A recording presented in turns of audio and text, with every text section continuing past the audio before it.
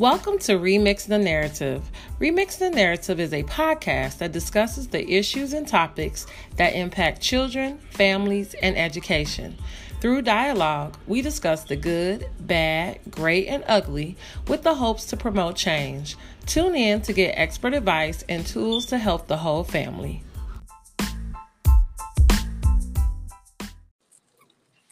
Well, cool. So we are live. Thank you all for coming to our Autism Awareness Talk. I'm so excited.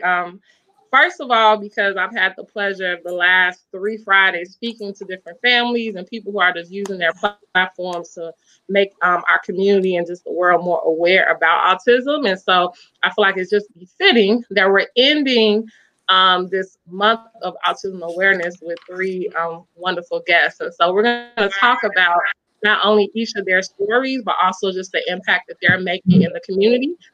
As you all are coming in and joining the conversation, as always, you can put your comments and questions in the chat box. I'll be showing them throughout the broadcast. Also, if you have specific questions for anyone on the panel, just let me know and I'll have that come up as well. But really, this is just an opportunity for us to create, as we are in many spaces, a new normal. And I really just think it's important that we are just educating and empowering families, regardless of maybe some of the challenges that they're going through. And so before we start our conversation, I would love for each of our lovely panelists to share who they are and a little bit of their background. And so who would like to be the lucky number one? I'll go. Okay, let me get it done so I can take a breath. I don't know why I got nervous about this, but good evening. I am Tamara on Facebook, Tamara Autism Advocate Harding. I am the mother of 2 boys. I have a 6-year-old going on 35 son, and I also have a 19-year-old son named Terrell who has autism. He's on the autism spectrum. Terrell was diagnosed at 2.5 years of age was when he was seen at Northwestern Memorial Hospital, and then he was officially diagnosed via the educational system / CPS by his 3rd birthday. And so we entered our journey into autism awareness and as well as special needs, because as you start this journey as an autism parent, you meet a lot of other parents along the way who have children that don't just have autism. So I think that's like the short introduction. Yeah, I'm sure we'll dig deeper. Deeper. Kim, why don't you go next? Okay. Can you guys hear me? Yes. Yeah. Okay. I'm Kim Gresham, and I have 2 children as well. I have a daughter. She's 30, and she has 3 girls. So I have 3 grandgirls, and then I have a son that's 19, and he's on the spectrum. He was diagnosed at 2. We are in Ohio, so we've been in the Huber Heights school system, and ever since then, they have been just A1 and helping me, navigate through. And that's been our journey. And his name is Avian. He's a Special Olympics champion. We do Special Olympics, and he's a bowler as well. Oh, me too, yeah. And I'm from Dayton, Ohio. So hi, Ohioan. Yes, you from Dayton, Ohio as well? But I've been in Chicago since I was 5. Okay, and my middle name is Terrell. Oh, wow. Wow. Okay. Oh, look at this. Very nice. We'll go to Dr. Ford. Go ahead. I am so excited to be on with you guys tonight. This is absolutely one of my favorite things to do, which is to resource the community on matters that have to do with autism. And thank you for making the point in all disabilities, right? Because it's definitely a cluster. This is my 19th year in education and my 13th year in special ed leadership. And I started off with a passion for working with young adults with emotional disabilities, and really came to understand the need for services for students with lower incidence disabilities. And so here I am. Awesome. So we're going to just jump right in, because I just know that as we talk, as you see, people are commenting and people will be joining in. I know we will be able to just see how our stories connect and also how we can support those who are watching. So I always like to start with the discovery, right? And so usually, you know, for some parents that I met, like there were signs right away. Like you shared that, you know, something with like school, being able to, you know, officially be diagnosed and all of that. So I would just love to hear both of your stories as to how did you come to, okay, maybe there's something I need to check in a little further. So we can start with Kim. Can you tell us about your story? Okay, well, at the same time that I was pregnant, my best friend was pregnant. So we had our children probably about a month apart. So they were basically doing the same things, and then he just kind of stopped and regressed.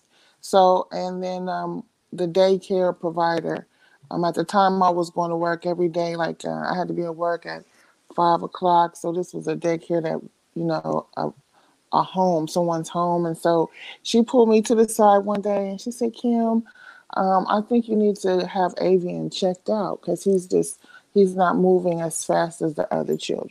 So I knew something in the back of my head, but I just didn't really, you know, you just kind of be in denial about it. You know, they kind of like different, and it just kind of changed because everything was normal. He was fine. He was getting ready. He was talking. He was climbing up the stairs. And then all of a sudden, he just changed. He just stopped. And so when she told me to get him checked out, then I went right and got him checked out.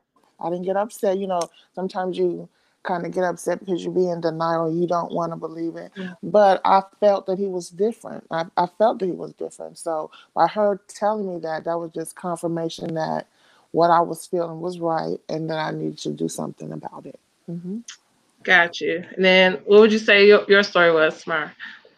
I try to make it short because I'm long-winded.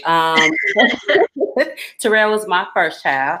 And even though you have little cousins and things like that, there's nothing like having your own baby. I moved back home with my mother, and Terrell was born in June. And I have it actually recording. You know, we all used to have a video camera back in the day before the phones came into play. So I actually have videotapes of Terrell going through all the steps that the books and your family members told you, because again, I didn't have children. So all the steps and milestones that he was supposed to meet, he met. I have him singing on tape. The first song he actually sang was kind of a hip hop head, so as well as a house head, but it was "Oh Boy" by Cameron. He was singing at a doctor's appointment that myself and his dad had taken him to, with like this little beat machine. So, but what sent us onto the journey, I'm sorry, was his paternal grandmother at 2. She thought that he couldn't hear, that something was going on with his hearing, because she would call him and he would stand in front of the television.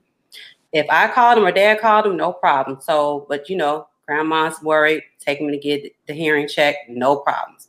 My mother, who I was living with at the time, she's a very persuasive woman, and she just kept saying something's not right. My mother's known as my uncle, God rest his soul, used to call my mother Motor Mouth. She's gonna kill me, but my family will attest to the fact that my mom was known for getting all the kids to talk.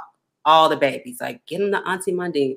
Well, her own grandchild had went from saying words and singing songs to not saying anything. I thought he was just quiet like me. I used to be quiet.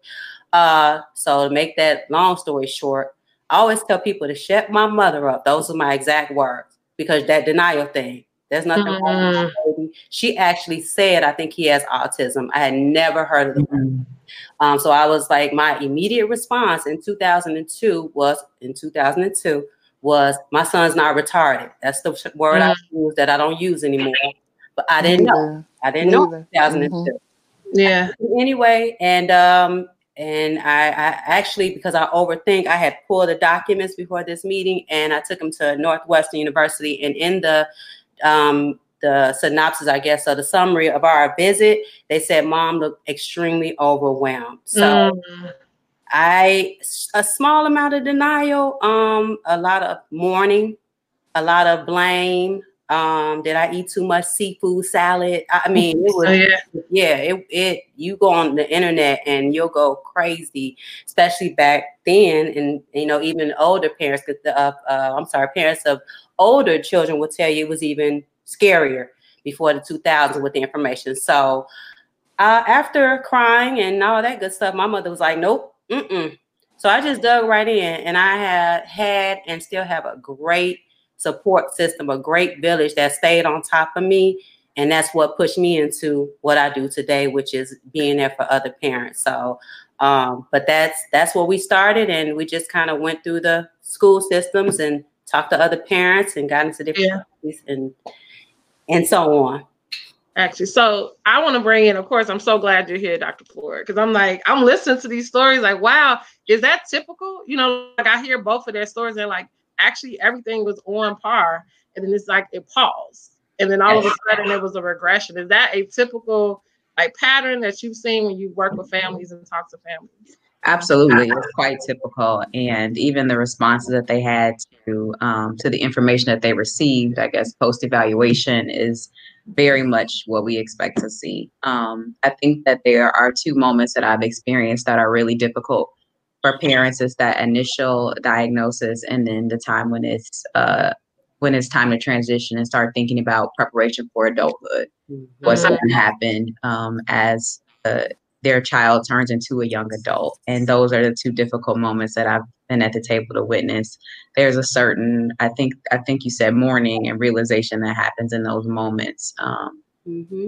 So yes, I think what they described is very typical. It's interesting because at the same time that you were getting your initial diagnosis is when I think the seed was planted for me for Icon Dream Center. I was working with young children, and now what's the governor's preschool for all program. So now everyone gets preschool for all. This is how I was working in the pilot program. It was called a community partnership, and it was through the early childhood program at Chicago Public Schools. And I was behavior specialist, and I was supporting teachers and families to really help them to infuse interventions and to figure out the next step for evaluation if that's what was warranted for children who were struggling. And one of the things that I realized that there was such a gap of services on the south side of Chicago and the west side of Chicago for families, support groups, resources, early childhood centers at that moment, which was my focal point, that really were equipped to provide to service the students who have been diagnosed, or even for those who were like sub-threshold. We didn't quite know what was happening with them, but we had an inkling that something was going on. So I think what you all described is quite typical in terms of the things that send up red flags to say, wait a second, let me investigate a little bit further and find out what's happening with my child. Yeah, and I see someone who wrote a comment. She's like, also is very hard when you're thinking about them entering into a public school. So just that whole idea of, okay, now they, we know what's going on, but now let me find that school, right? And so I would say, I know that you're in Ohio, Kim, and I'm sure you could talk about like finding a school there. Same here in Chicago. How was that feeling? Like, okay, now that we know that we have these services, we need to make sure our child gets. Is that now also an extra thing to consider when you're looking at schools? Yes, very much so, because you need to know what kind of program they have. Do they have an IEP program where they can really cater to your child? Is it too many kids in the classroom? Do they mingle with, quote unquote normal kids? You want to know all of that, because it's when my son was going to go to high school, I had a lot of anxiety about it, because I don't want nobody picking on my son. I don't want him I want him to be, included, of course, but then I don't want him to be left alone, because sometimes people and children can be mean and cruel. And so, yeah, you worry about that a lot. I was really scared when my son had to go to high school. And as a matter of fact, I helped another parent. Her name is Miss Carmen. She only had her daughter. Hello. She only had her daughter in a autism school, and so she wanted to integrate into public school, and that was really scary for her. And so her father, the girl's father, had me talk to the mother to, you know, kind of calm her down because I had been in the school system. My son had been in that system. So you want to find a system that will grow with you. This system grew with us from the time he was in school, you know, all the way up. All of his teachers, they all knew each other, you know, and they all knew him, even passing him on each grade. They knew who he was. So, and I just love that about the school system, because he's still in it. Yes.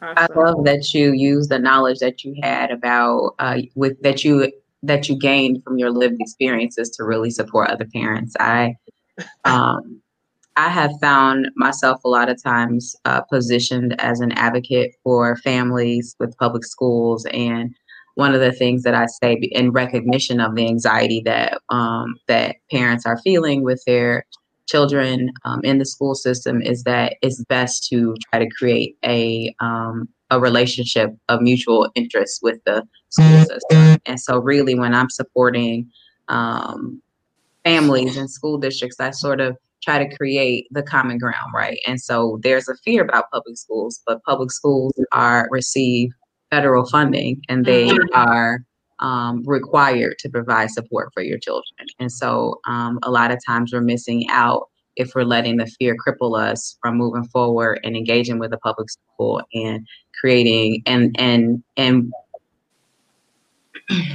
recognizing that our voice is one at the table for the IEP team. And so I really try to encourage families to create a relationship with the schools and take advantage of the resources that get passed down through the federal government across the United States to service students with disabilities.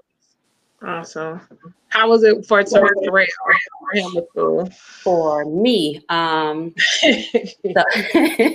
you're like, first me. Sure. Okay. I will start with what was going through my head was the fact that when he was diagnosed, he was being kept by his paternal grandmother. So once you get into the CPS, Chicago Public School System, he needed to go to a after school or home daycare. I think it was an in-between process between the 2 and the 3. And he started at this great school called Barbara Vick. It's in the Beverly area of Chicago. But we still needed him to have a place to go because the school day was short. Well, finding a daycare provider that knew anything about autism on the South Side was already, I still didn't know a lot at this time. So imagine going to people that are in the child care business, not wanting your child because they had no clue what that was about. They heard about the scary side of autism, even though I have one of the mildest cases on the planet, but it's still at 19. He's a gentle giant, but they didn't know again. So imagine earlier than 2002. So this is 2002. So I found from talking to people at work, because once I got the diagnosis, I was not shy about sharing it. Everybody knew I had a child with autism. Everybody. That's how you got help. That's how I got help, though. More so from parents at that point. Not talking about now. It's gotten so much better. But back then, it seemed like once he left Barbara Vick, they didn't give you a whole lot of information as far as services or anything. So I found that talking to other parents was like my best resource. But so talking to other parents and coworkers, I ended up getting him into a great school on the South Side. That was Burnside Scholastic Academy. And he did great there. The teachers were great. He got into the Special Olympics. I missed going to the Special Olympics with him. He was fast. He was fast, and he did the bowling as well as bowling with me. But anywho, he went to Burnside. Things were great until he got to 7th grade. And you said this is an open, honest conversation. I was going to kill the teacher, because some people should not be in certain fields if they don't want to. Don't go through customer service if you don't like people. Don't become a teacher if your patience level is so short that you can't, especially special needs. Don't go into that field if that's truly not for you. Don't do it because it sounds good. You know, like I'm a special needs if you are not truly committed. Yeah. I applaud everybody who takes care of our children, teaches our children. The ones that were involved in the Special Olympics, loved all the coaches, still have relationships with them. 8th grade teacher, the one that he didn't have for 8th grade, I ended up switching schools. So the positive with him having autism was that he didn't realize he was being pulled away from his peers. That would have been awful, to take you away from the kids you came up with in school and then switch you out for 8th grade. I had to, or it was not going to be good. So our last IEP meeting was bad, but I had one of the best advocates in Chicagoland, one of my best friends right there with me, which also pushed me into becoming an advocate. He ended up going to one of the University of Chicago high schools for 1 year. They were great. The students were great. But I'll just say this on here. I was told, don't send your baby to their high schools. You listen when people tell you that. So now I have to find a good high school. He ended up going to Johnson College Prep. Again, word of mouth, talking to people. At this point, I have a non-for-profit. So now I really have more people to reach out to and get information from. 4 years at Johnson, great. Still have relationships with the staff, even the ones that are no longer there. And I have to say the students were phenomenal. His peers, they treated him like there was no label. He was one of their peers. He's at Southside Occupation. It's a transitional, that transition from high school. It's like an extension of high school over 22. So we have until 2022 before we have to see what's next. And in closing, we actually had our remote IEP meeting Wednesday. And that was the main, topic was what's next for Terrell. And there's plenty of suggestions. I don't know yet. I thought by now I will be retired from the city and have my nonprofit really for me, but a pandemic hits. The unexpected occurs, so I'm gonna have to keep my job for 6 more years. I see. So you all kind of hit on it, and I want to hit a little bit on it. So some of the highs and lows, and the reason I want to share this is because I think one, we can share not necessarily just like the highs and lows that maybe our children have experienced, but also just as a parent. And I would say the same thing, Dr. Ford, is in the work that you do. What are some of in this like awareness of autism to the community and people who are listening? What are some of the maybe, when I think of lows, I think of still a lot of the misconceptions people believe when it comes to autism, because it allows so many barriers to still be happening within school systems and in the community. And then maybe some of the highs, like for instance, I think that's a huge high that he was in a school that welcomed him and he felt as if he was, I'm a part of that community, but maybe you've had to navigate in a school where he didn't feel that way, right? And so just really quickly, we can start with Dr. Ford. What will be some of the highs and lows that you've seen? And I would love for each parent to share off the top of your mind what is maybe a low that you feel like you're still struggling with, and then maybe a high that you've seen over time. Right. I actually was encouraged to hear you share your journey about the like each year the increased level of awareness. Like you said, initially there was no child daycare provider that knew anything about it. As you sort of matriculated through the system, that there was more knowledge, and so that's exciting for me. And I think that all the work with the small organizations and the large ones like Autism Speak have really sort of made autism not a bad word anymore, right? So there's no shame in talking about a child with a disability, and I think that speaks volumes to the way that we've grown, I think, as a community and as a society. So that's exciting for me. That's definitely and just seeing more parents empowered with that as well. I think a low for me is that I work at this point are the program that I found it focuses on students who are in transition, so post-secondary, right where you are. That's our focal point. And I think one of the things I've struggled with is twofold.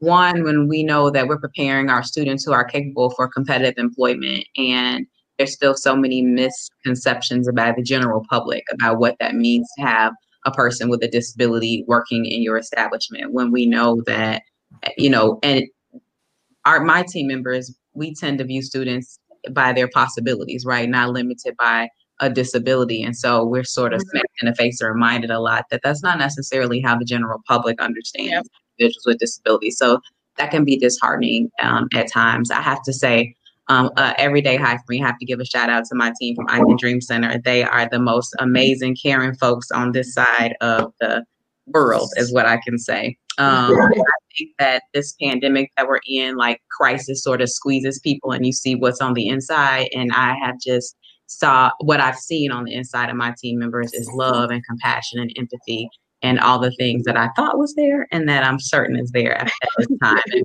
so it gives me confidence to, to sort of share with our parents that we really are here to support you. We're partners on your journey. So yeah, my high is definitely the way we've evolved as a society, and my low is that there's still some work to do.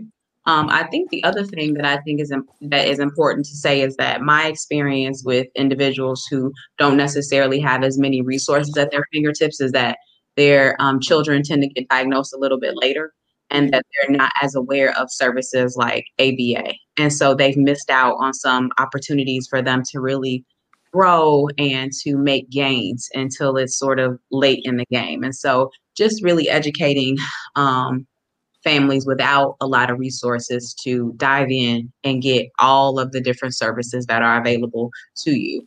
There was a change a couple years ago that here in Illinois, insurance companies have to pay for ABA services. And so the level varies by insurance provider, but just spreading the word about what kind of interventions will be beneficial for the students, for the young people to continue to make progress. So that's been a low, just understanding how much information still needs to be shared with our families so that their children can make optimal growth. So. Yep, I totally agree. Who wants to go next? I will. Okay, Kim. A high for me right now, Avian was chosen to participate in a program that will help him find a job, all the way from writing a resume, all the way for him to securing a job. So he was one of the students that was chosen to do that. So I'm really happy, and I'm happy about that. Well, my low is nutrition. I honestly feel like it's what they eat that keeps them, kind of in that, cloudy thing. I don't know. I've heard a lot of people say, well, a couple, like, Jenny McCarthy, her son was autistic, and then like Toni Braxton, her son was autistic, but they say you can hardly tell that they're autistic. Well, that's because of the food that they eat. I think that they have some kind of, I don't know what it is, but they eat a certain way. Their kids eat a certain way.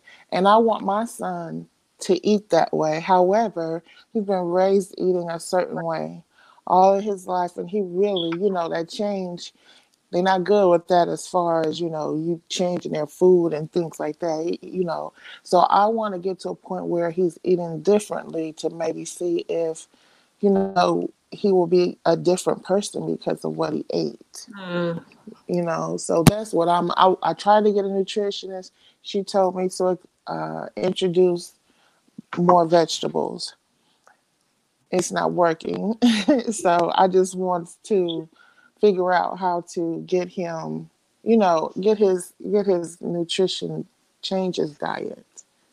That's interesting you say that, because I just think about, I definitely don't know either, but I'm just thinking about so many other ailments and, different things our body go through. And a lot of it is based on our diet, right? And so there may be things that we can take that keep us from being less cloudy in our heads, right? And just more energy and just temperaments. And so I would love to know, if anyone else knows, but I think that's very important. I think there's a lot of ties to many of the things we suffer when it comes to the things that we eat. And that goes back to a lot of the inequity that Dr. Forrest said, right? So maybe we don't have the resources to get tested earlier, or also may not have the means to get those types of foods consistently, Right, my because home. you don't Right. want, it's like you don't want. I did a report on it, and it's like those dyes, the kind of things that are having the Kool-Aid, and you want to take all those dyes out. That means you have to take them out your deodorant, you have to take them out your toothpaste, you have to take them,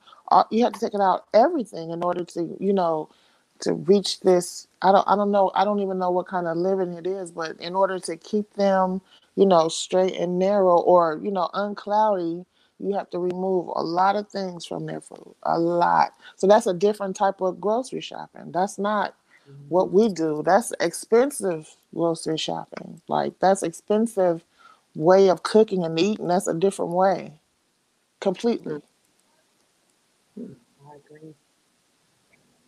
In there. It's real. It's Yeah. real. I'm gonna chime in on that one and say I did have to eventually let go of. I have a 6-year-old. That will be. It's okay. Yeah. Anywho, I remember. I'm gonna call this a high. I remember going through the Jenny McCarthy. I read the books. I have the VHS tapes and the DVDs that she made, Teach to Talk. I had them all. I probably stopped playing them maybe in the last 2 or 3 years. I was even playing them for my youngest son, but I bought all the DVDs. Toni Braxton, Tisha Martin Campbell. Oh my God, Sylvester Stallone. I can name up. I love it. Right. That had children that had it, and now you can no longer tell that they even had a diagnosis. And I had to let Xavier. I had to let go of. I had to just say, I don't have their money. I have Tam money. I have right. household. My spouse is our household money, and do your best with what you have to make those changes with your child. Because I'll be honest, that with this high and low conversation, there's no guarantee that's going to work for your baby. That's true too. That's true too. I do see, as my good friend, sister friend Janoa just said, her son is on a gluten and casein free diet. And she said it helped, with his behaviors. Well, my son doesn't, outside of stimming, he really doesn't have any behavior. So I don't know if I change his diet. The only thing I would be expecting is for him to talk as much as I do.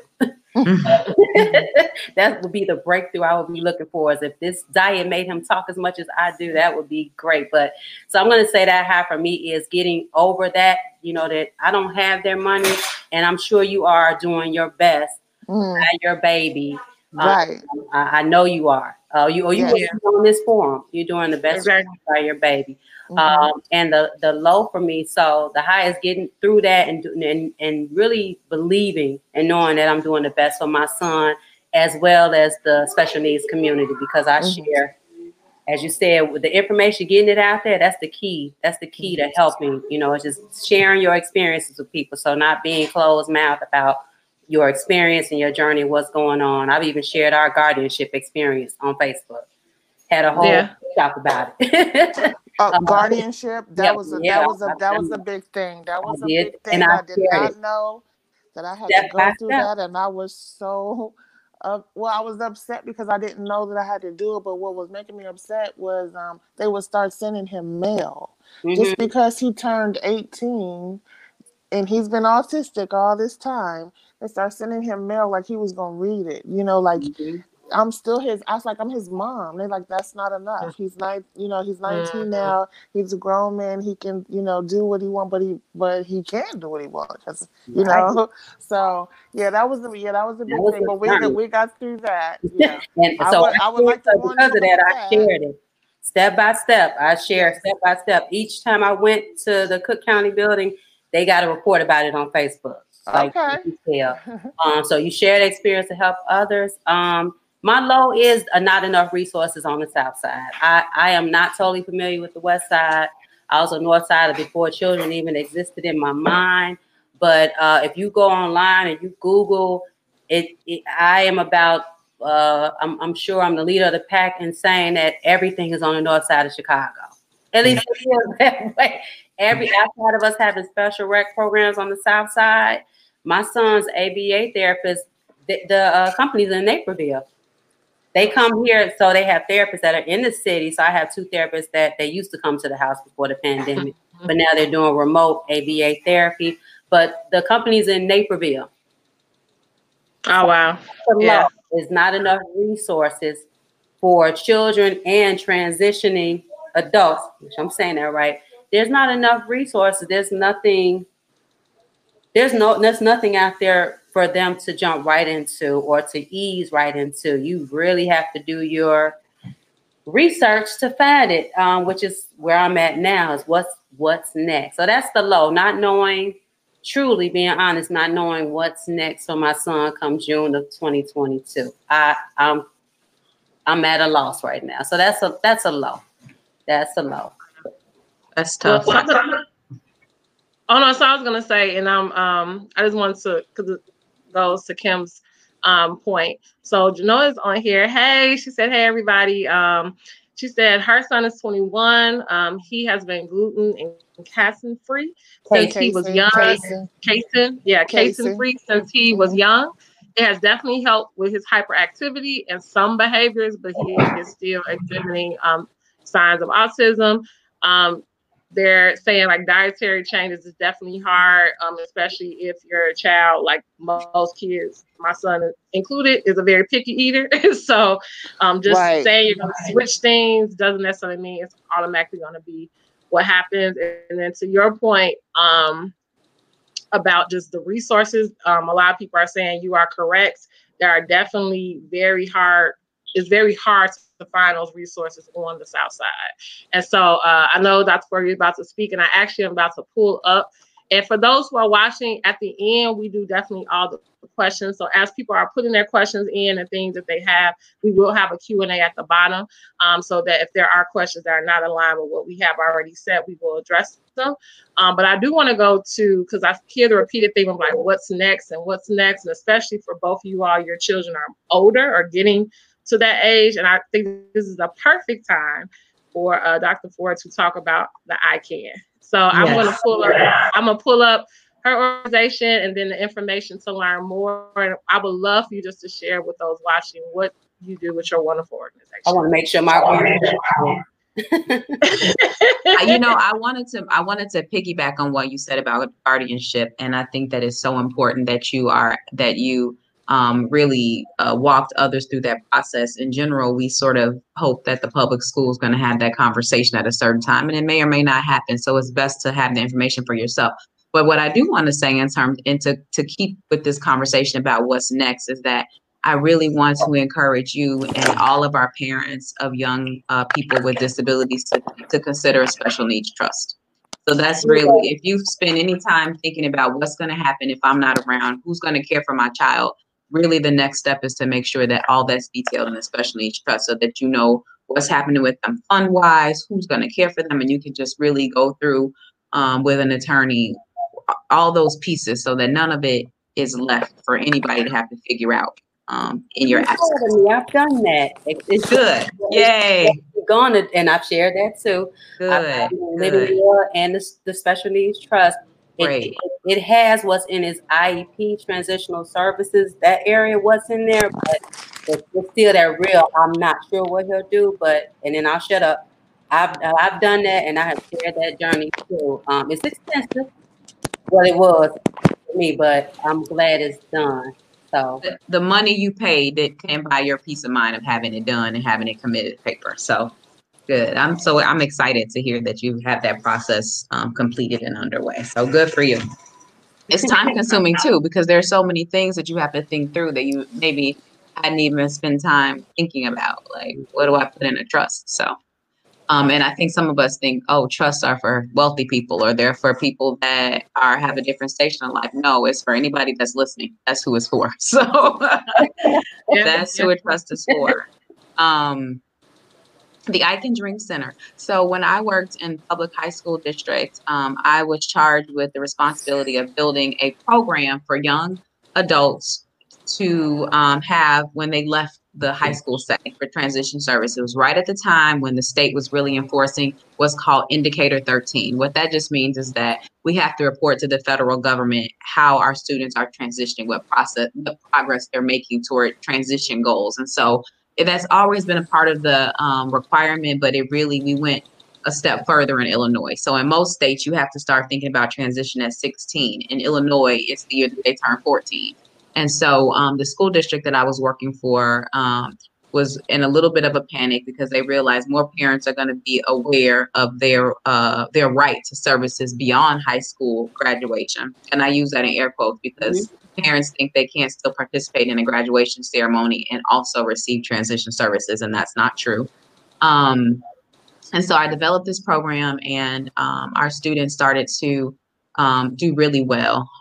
Fast forward, I recognized another group of students who were kind of struggling and falling through the cracks, and those were students who had behavioral disorders. And those students who I felt like, who I had seen, not necessarily making progress toward graduation, and who I was concerned would be a part of this school to prison pipeline in the absence of intervention. And so at the time, the district that I was working for wasn't interested at all in opening up a program for those students. And so I took what I knew about program development, but also the focus of my dissertation was on program ensuring of outcomes for young adults with disabilities and what programmatic features are important. And so I took what I had learned in my graduate studies and my experience in program development and built the I Can Dream Center. And so we really are a niche program because we take students who we believe will be prepared for competitive employment. And it's been a really great journey.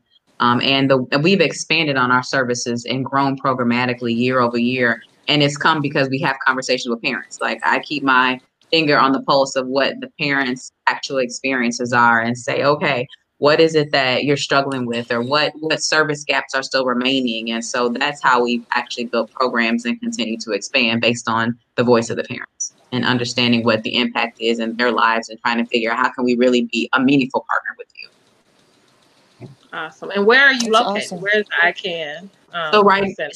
So right now we're in Hazel Crest. Right now we're at home. So we're all everybody's at home. That's where we are at the moment. But our school is in Hazel Crest, Illinois, and we are actually moving to expand, which is great news because we're finally looking to start a program for 3 to 7 year olds because there's still a gap all these years later, 19 years from when I was doing it before. There's still a gap in services for early childhood students with disabilities. And so because we're opening a new program, we're moving to a new space. Awesome. Great to hear. Yeah, so I want to thank you. That's awesome. Thank you. So I wanted to take this time. We are going to talk about a little bit more resources available, but I think this is a perfect segue to what each of you all do. And so you just shared about the ICANN, and I'm going to go next to talking about All Families United. So can you kind of share a little bit of the story behind how this came to be and just what is your mission and initiative with that? Okay. I didn't want to forget dates because I couldn't remember when my son started FBA, so I had notes. But I will tell you this. In 2015, so I couldn't believe that people still didn't know what autism was. Now, I had a lot of nerves. In 2002, I didn't have a clue. But I'm like, in 2015, and people are like, I have on a shirt, and because I'm a t-shirt fanatic, what's autism? It just baffled me. Like, but it should not have, because again, if people are not sharing information, they're not promoting it like they promote cancer and different ailments, nothing against those, not saying anything negative about it, but there's no promotion, there's no advertisement, there's no shouting from the rooftops about, at that time to me, still autism. I just couldn't believe that people didn't know what it was.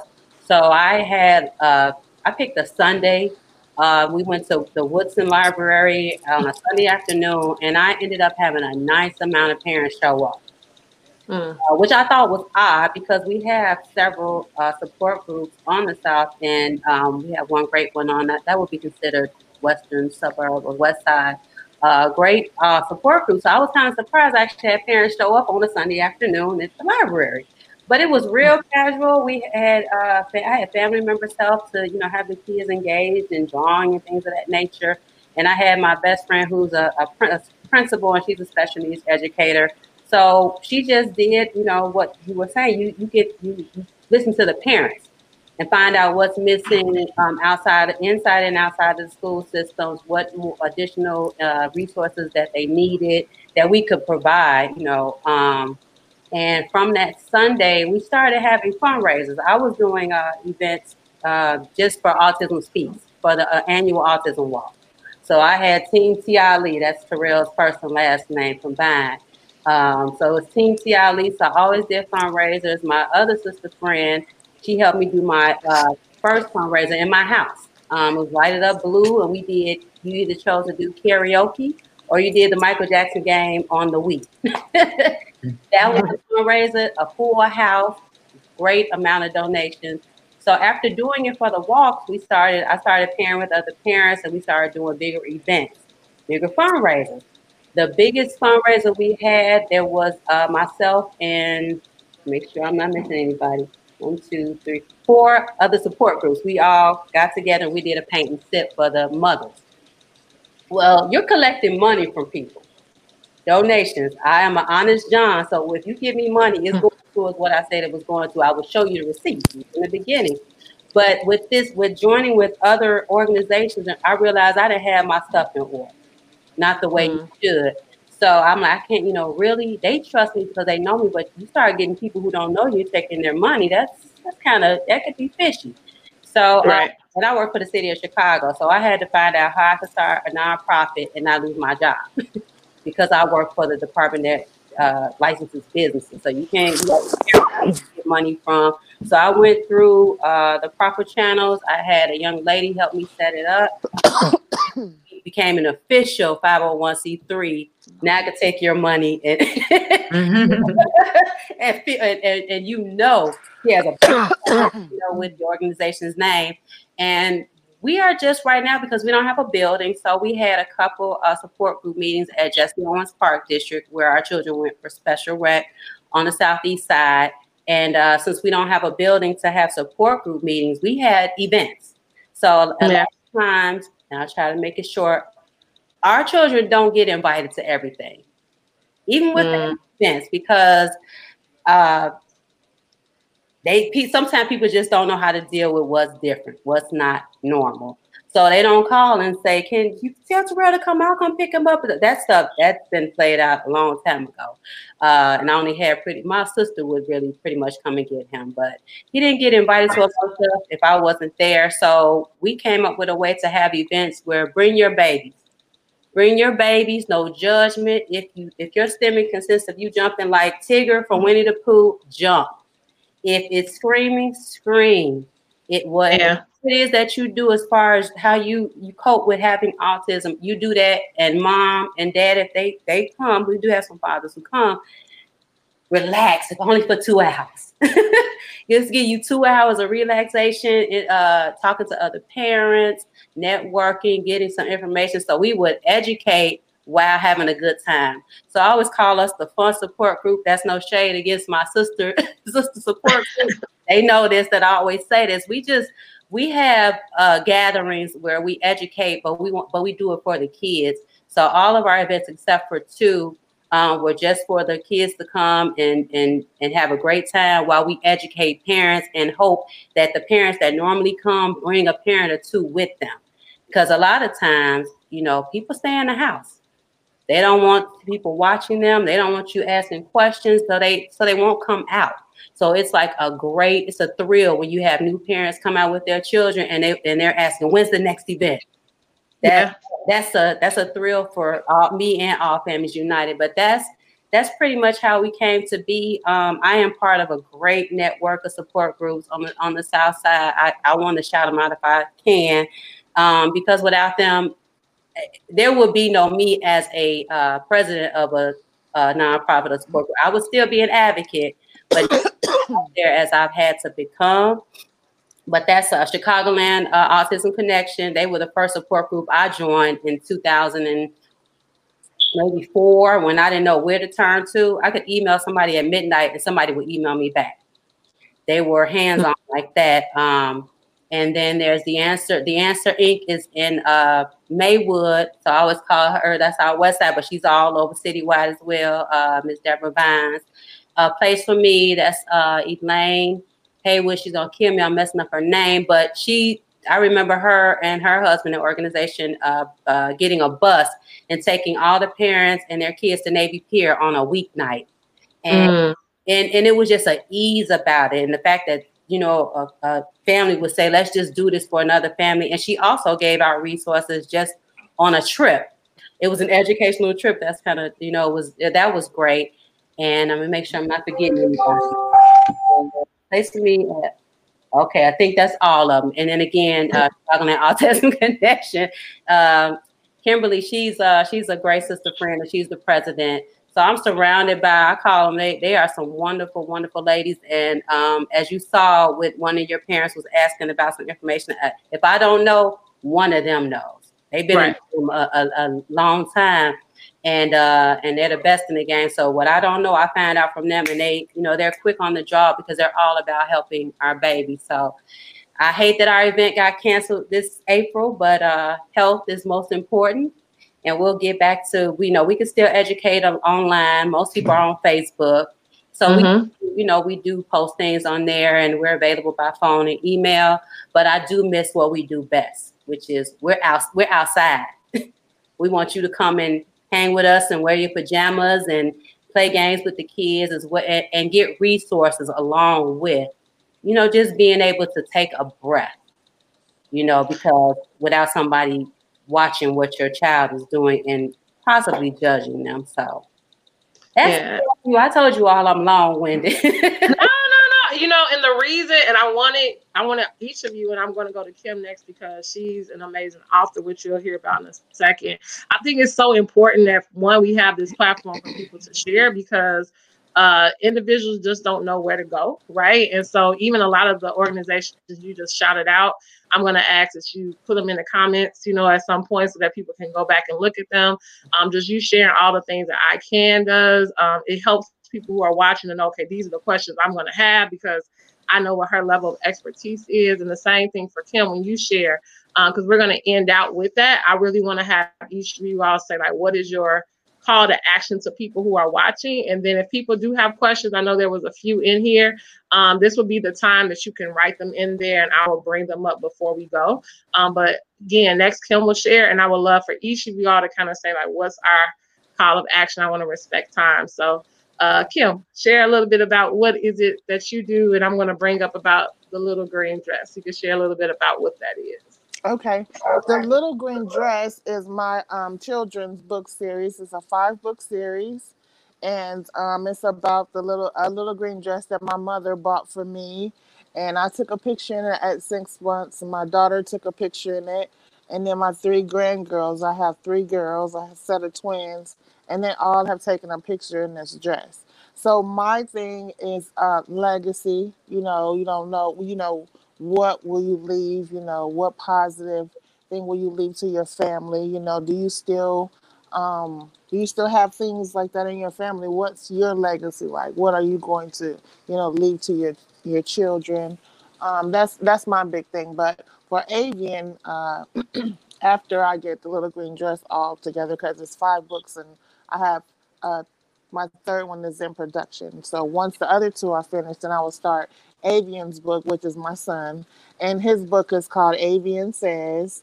And Avian Says is for my autism parents, just finding out that, their kid or their child or whatever has autism, and that it's not like a life sentence. Like, I didn't think my son was going to say anything.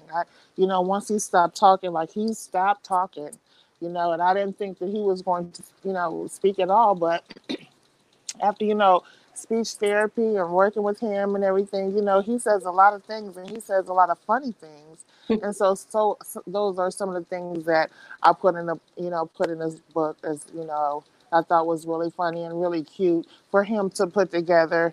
Like one time we, let's see, his stomach was hurt one day, and he didn't want to go to school, and I'm a single parent, and he has to go to school, and because I have to go to work, and he tried to describe to me how he was feeling. So he's like, Mom, I can't go to school. And I'm like, Avian, you have to go to school. He's like, it's like my stomach is having an argument with the Cheerios. And I just thought that was so funny. I thought that was just, oh, I thought that was so funny. That's So great. yeah, That's that's great. what I'm gonna.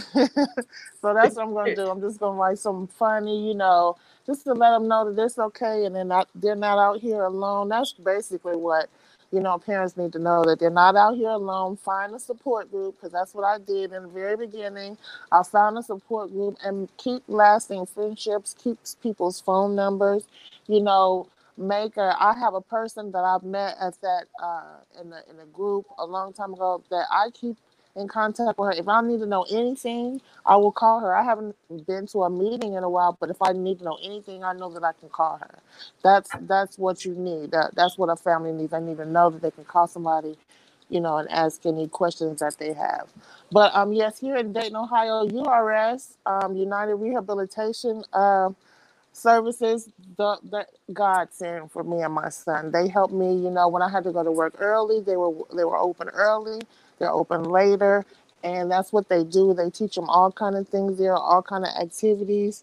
That was a godsend for me here in Ohio, and I've only been here in Huber Heights.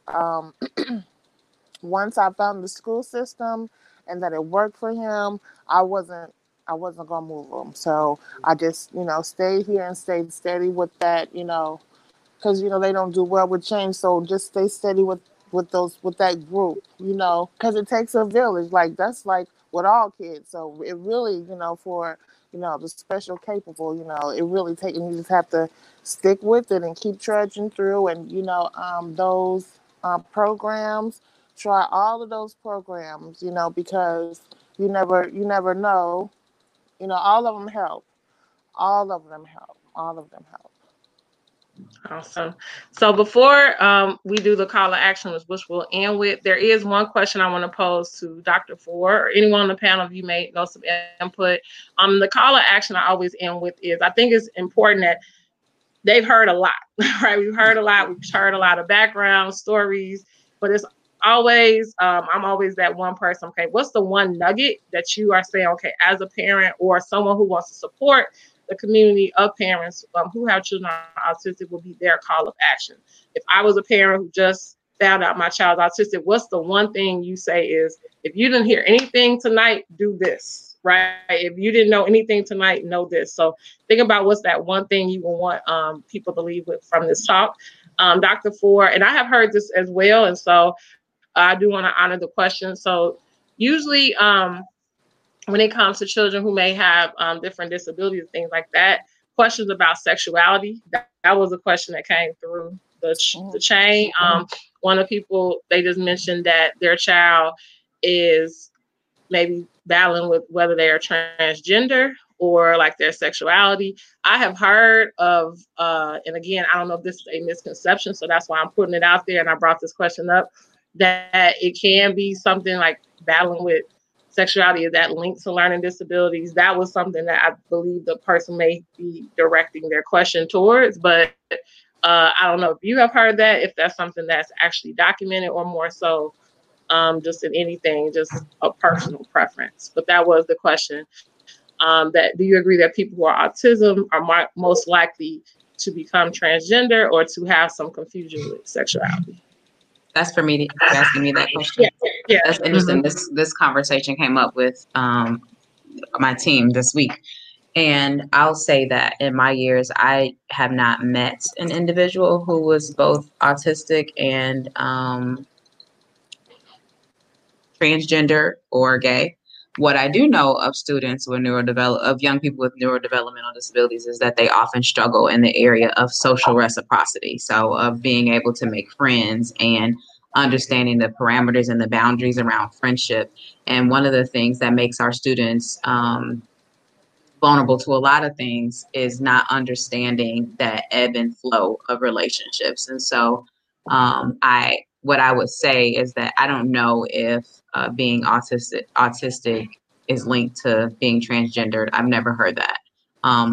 What I do know is that we spend a lot of time with our students and with our young people, teaching them how to develop relationships, how to be appropriate in relationships, what's expected behavior in the context of relationships. And so sometimes what I've seen with all of our students, not just those with autism, is that they are willing to make adjustments to fit in and to have a peer group and to feel like they belong to something at whatever level that they can kind of understand that. So the students that we see in Dream Center have mild to moderate disabilities, and so they have an awareness that they show up in the world differently. And so we start where they're at in terms of building on their social repertoire and being able to help them to understand the dynamics of social relationships. And one of our students said to one of my team members this week that one of the things that he'd like to understand is how to be in a romantic loving relationship. This is one of our students with autism.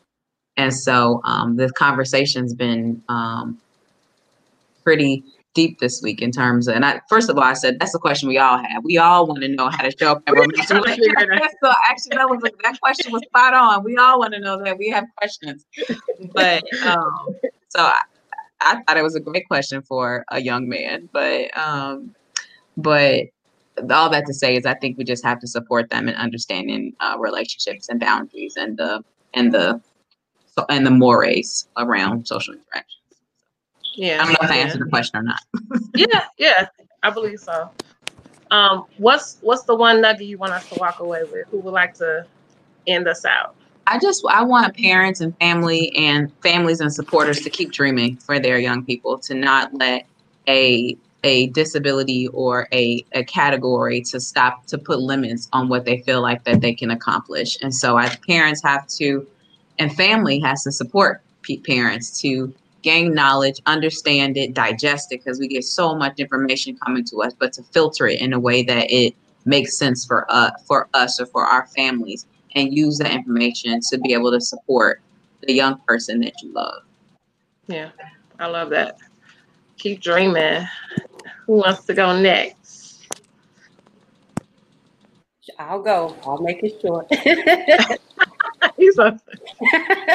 So I have this T-shirt, but I lost them in a fire, and we had a fire on New Year's Eve. But we're coming up. We should be back in a couple months. But I lost a lot of my T-shirts, so I had to get it remade. But I had a T-shirt made, and it was called "My Child Has an IEP," and this is an IEP. If you don't know what it is, I'll definitely put that in the comments when we're done. But this is how our children get taught, and it's an individual education program. My call to action is for parents to be an IEP, an involved, educated parent. What does that mean? Talk about it. Ask questions. Talk to the educators. And I'll call you the experts too, because you really go in and you study. We're parenting, but you're a whole nother, area of our children's journey. So talk to the educators, talk to other parents. Talk to your doctors. If you don't like the way your doctor is talking, get another doctor. Right. And so, be an involved, educated parent. And when I say educated, that means, continue to get educated, continue to find out what's out there. As Kim said, try everything. Whatever is in your capacity to try for your child, what could it hurt? If it doesn't work out, then you move on to the next thing that, again, that you're able to have access to. But that'll be my call to action. Be an involved, educated parent. Be an IEP. Right. That's good. That's good. I like that a lot. The one thing I want, and I wanted to say the call to action, and hopefully Kim gets back on before we go, is that I believe it's just important that these conversations, similar to when we say like February is Black History Month, right? So then everyone's really in depth and studying and having all these programs and celebrations. And then it's March, right? And then it's April. And in my home, it doesn't stop, but in many homes it does, right? And so similar, April is Autism Awareness Month, right? And so there's been so much, media and just backing behind it. And I just want us to just continue to create spaces in which we can continue to have these conversations. So kind of like you said, it won't be this buzzword. Like, it's just a part of our everyday, and we are able to become more supports to one another. Teachers don't have to feel a certain way about not knowing, and they can get the education they need, community members. It shouldn't be that, you know, your baby doesn't get invited to the birthday party, because a lot of that just comes from a lack of knowledge, right? And not knowing how to handle with something different. So I think it's just doing a better job of creating that true village. I'm all about the village, and I believe that we're just our best selves when we learn from one another, right? Even in this conversation, I've learned a lot just by listening, because I think it's important that we put ourselves in spaces so we can learn, and then we can take that knowledge we've learned to somebody else, right? And so I just hope that these conversations don't stop after April. Can I That add? is my call. Because we have audience. Don't be afraid to approach parents and ask us. Don't just stare. It's okay to ask. Even if it's said on a Saturday morning in the grocery store, when we can do that again. The same way I said, be educated as a parent. Lack of knowledge leads to then you become ignorant or all these other negative things. No. It's okay to walk up and ask. Ask me. If you see me with my son, ask me. Yeah. Instead of assuming, and instead of making up my own opinion of what, right? Yeah. Love it. Well, first, let me say thank you, ladies, so much for your time and having this time with us and being able to share your stories. It's been so encouraging each Friday, like I said, to have these conversations. And many of you who are watching, I'm sure you're appreciative. Each week I've had families like, man, thank you. Because a lot of people can feel like they're alone. Like you said, I wanted you to share about your groups, because I personally have some friends who are watching, and that's their struggle. Like, it can be taxing because it's always them and their child, because not everyone is, you know, wants to do the babysitting for them to go out or for them to do the different things. So I think it's just important to have these spaces. Yeah. I just wanted to add, and I was going to piggyback when you talked about your parent groups. We actually started, and hearing parents say, my child doesn't get invited, my young adult doesn't get invited, is we wanted to make, create an opportunity that was developmentally appropriate for teenagers. And so we have what's called our Saturday experience. And so we do it once a month, where we have some sort of recreational program for young adults with disabilities, and so that they're not necessarily with young children, which is what ends up happening a lot of times. So it's developmentally and chronologically age appropriate. So we've done things like silent parties for them, which is perfect for students with disabilities. We were supposed to go rock climbing last month. Of course, that didn't happen. Yeah. We have done a lot of different activities, and we open that up even to young adults that aren't enrolled at the Icahn Dream Center, because we know that they're not getting invited. And we also know parents need a break. So sometimes we do have parent support that are concurrent with our Saturday experience, but a lot of times we say, go get a manicure, go get a drink, go get whatever you need, and then come back, they'll be okay. The parents at first are like, oh, I don't know, are they okay? And then by the second or third time, they're literally dropping them at the curb and honking the horn, like, come get them. So, so once they get comfortable with us, but yeah, we invite, and we fundraise every year to be able to host that and do some really fun stuff with just that purpose in mind. We want our young adults to have a chance to try on those different skills that they're learning too, around socializing and interacting. And I'll be honest, we have as much fun at those events as they do. So like, you know, I think our last party, I left sweating, like, cause so we have fun too. I'm mad I missed the silent party.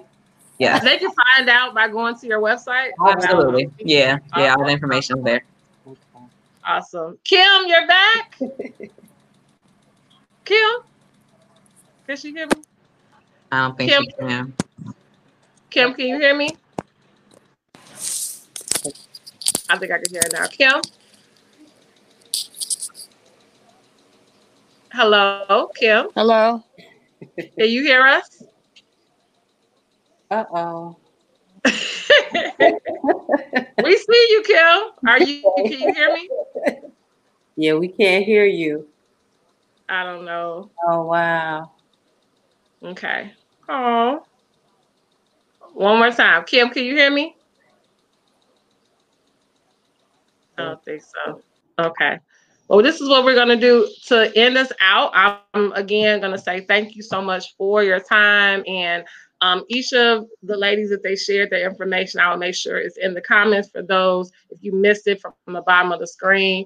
Again, as they all just charged us to just welcome and build a community so we can continue to have resources and things for our children with autism, even our parents as well, because we need one another. Thank you all again, like I said, for being available for this time. Any for what you do. Thank you. Thank you. no, thank you. And again, yeah, this is going to be awesome. So I look forward to staying in contact with you all so we can continue to connect our families. Absolutely. Thank you, guys. All Have right. a great weekend. Happy Autism Awareness Month. Yes, yes. Take care. Bye. Bye-bye.